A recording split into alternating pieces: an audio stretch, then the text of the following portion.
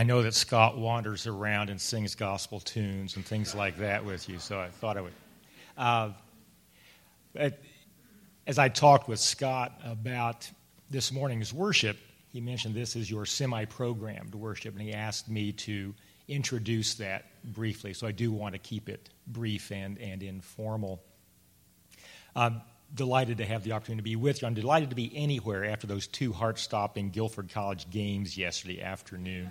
I don't know if any of you were here or there for that, but the men won in overtime after missing 6 of their last 8 free throws. The women won by 2 points in the last 2 seconds of the game, so I'm happy to be anywhere. I think a cardiac center sponsors the games at Guilford these days.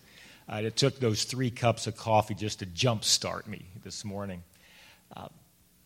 I'm delighted that when I met with Scott earlier this week over coffee to talk about today, I mentioned what I was beginning to think about in terms of my brief sharing this morning, introducing your more extended open worship. I mentioned that I would probably be sharing from Thomas Kelly and his talk about, the center of our Quaker worship, and that is that deep within us all is an inner sanctuary, a Shekinah of the soul where God dwells, where we may in the silence commune literally with that Spirit, with that light, with that divine presence that can then lead us, guide us, and direct us. And so, he included in today's bulletin an excerpt from Thomas Kelly's Testament of Devotion that talks about that. And I want to read that for you.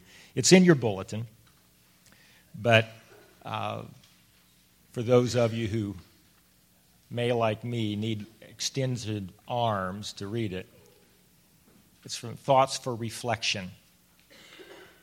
Within us all is a slumbering miracle, a latent Christ, a light, a power, an immediacy with God. To find this indwelling Christ actively, dynamically working within us, is to find the secret that Jesus wanted to give young men and women. It isn't a matter of believing in the inner light. It is a matter of yielding your lives to Him. It is a matter of daily, hourly going down in the Shekinah of the soul, in the silence, finding yourselves continually recreated and realigned and corrected again and again from the warping effects of outer affairs. That term Shekinah is the term that I want to expand on in these brief comments. Some of you may know that term from some contemporary gospel songs. You may have heard it referred to as the Shekinah, but it's kind of a popular term. But most people don't have any clue what it means. It's the Hebrew word for the presence of God in the Holy of Holies in the Jerusalem temple. It's feminine. That's interesting. It's the feminine presence of God in the Holy of Holies. And that may not mean much to folk who don't understand the whole complex of that Jerusalem temple. The Holy of Holies was where God's presence dwelt on earth. And only the high priest of Israel went into the Holy of Holies. No one else. And that person only on one day of the year, on Yom Kippur, the Day of Atonement. It was such an awesome experience that the high priest actually had a scarf or a piece of his outer garment that extended outside, kind of a train, so that if he were struck dead by being in the presence of God, they could drag his dead corpse out of the Holy of Holies. It was that awesome an experience. That's the presence that Thomas Kelly is talking about that dwells inside us. that's in our sanctuary of the soul, he talks about continually in the Testament of Devotion, that deep within us all is that divine center. Now, Jane and I have led about 23 different groups or made trips over to Israel and Palestine. We're going again this July. We still have 2 spots. And one of the most remarkable places that we visit, of course, other than the Quaker work in Ramallah and Rukhab's ice cream store, is Mount of Olives and the Temple Mount area, where you can see that temple complex, even in its destruction. They've now excavated down to ground level. We tour through what it must have been like 2,000 years ago to look up at that 8-story tall foundation wall on which the 43-acre platform was created by Herod the Great artificially, on top of which was the 10 to 12-story high temple. When you stand on the Mount of Olives and look at it, even today, it's enormously impactful. Then when you go down into the excavations and look up just at the retaining wall, it's amazing. You can only imagine what peasants at the time, coming from their rural villages, must have felt when they came up the steps through the archways and saw the temple itself.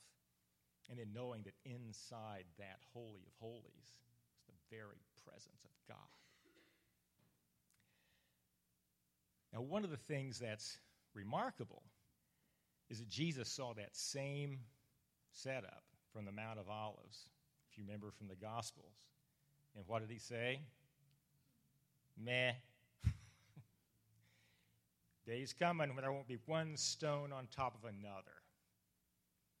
And he was speaking out of a prophetic understanding that some of you may recognize from the prophets, who had also seen that temple in all of its glory. This is Isaiah's rendition of speaking the word of God about this enormous complex and institution of that temple from chapter 1. When you come to appear before me, who requires of you this trampling of my courts? Bring no more vain offerings. Incense is an abomination to me. New moon and Sabbath and the calling of assemblies I cannot endure. Your new moons and your appointed feasts my soul hates. They've become a burden to me. I am weary of bearing them. When you spread forth your hands, I will hide my eyes from you. Even though you make many prayers, I will not listen, for your hands are full of blood. Wash yourselves, make yourselves clean, remove the evil of your doings from before my eyes. Cease to do evil, learn to do good, seek justice, correct oppression, defend the fatherless, plead for the widow. The prophets recognized that people were caught up in the institution, in all of that glory, and were missing what that Shekinah was calling us into, a life of justice and compassion and love. Last night, after I survived the basketball games, I went to Guilford Theater Department's production of Godspell. That gave me another heart attack. Guilford was putting on Godspell. And again, in that very contemporary, well, for us hippies from the 70s, presentation of the gospel, you saw again Jesus saying, I want to hear your prayers. You know, when you pray, go silently, essentially into your own inner sanctuary, and pray in secret. For God will hear in secret. Don't make these displays out in public.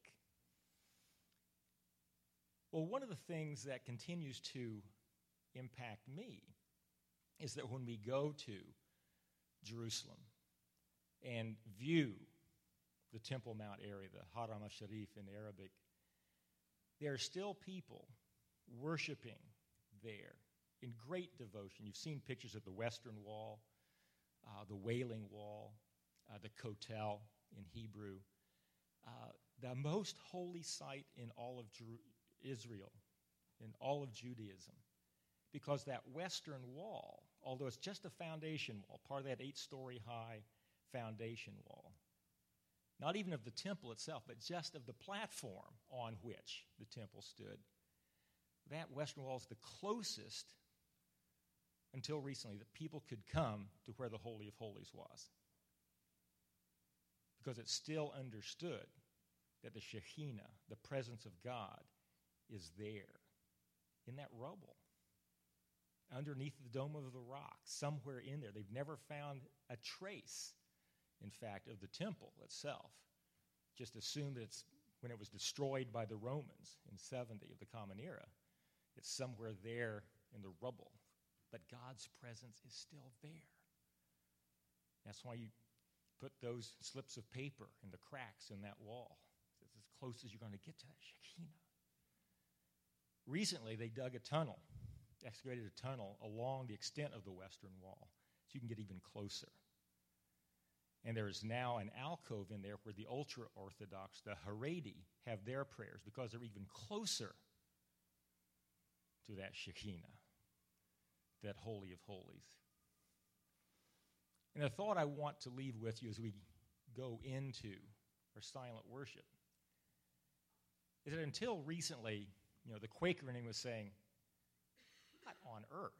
I mean, why are they wanting to get so close to this rubble, this remnant of the Holy of Holies thing? The Shekinah still. I actually asked our guide once, do they really believe that God is still in there? And I said, yes. Because Scripture says, my presence will never leave you, O Jerusalem. So they believe that the Shekinah is still in there. And the Quaker is saying, that just doesn't make sense. Wouldn't God be everywhere? Why would you focus there? But then it hit me. Isn't that exactly where God needs to be in our lives? In the wreckage, in the rubble, in those things that have destroyed us. Isn't that where we need to come into the presence of God? In those very places, in the rubble of our lives. Knowing that deep within us all is that divine center, that Shekinah, that presence, that light, that power, which will overcome, which will lead us into recreation and renewal.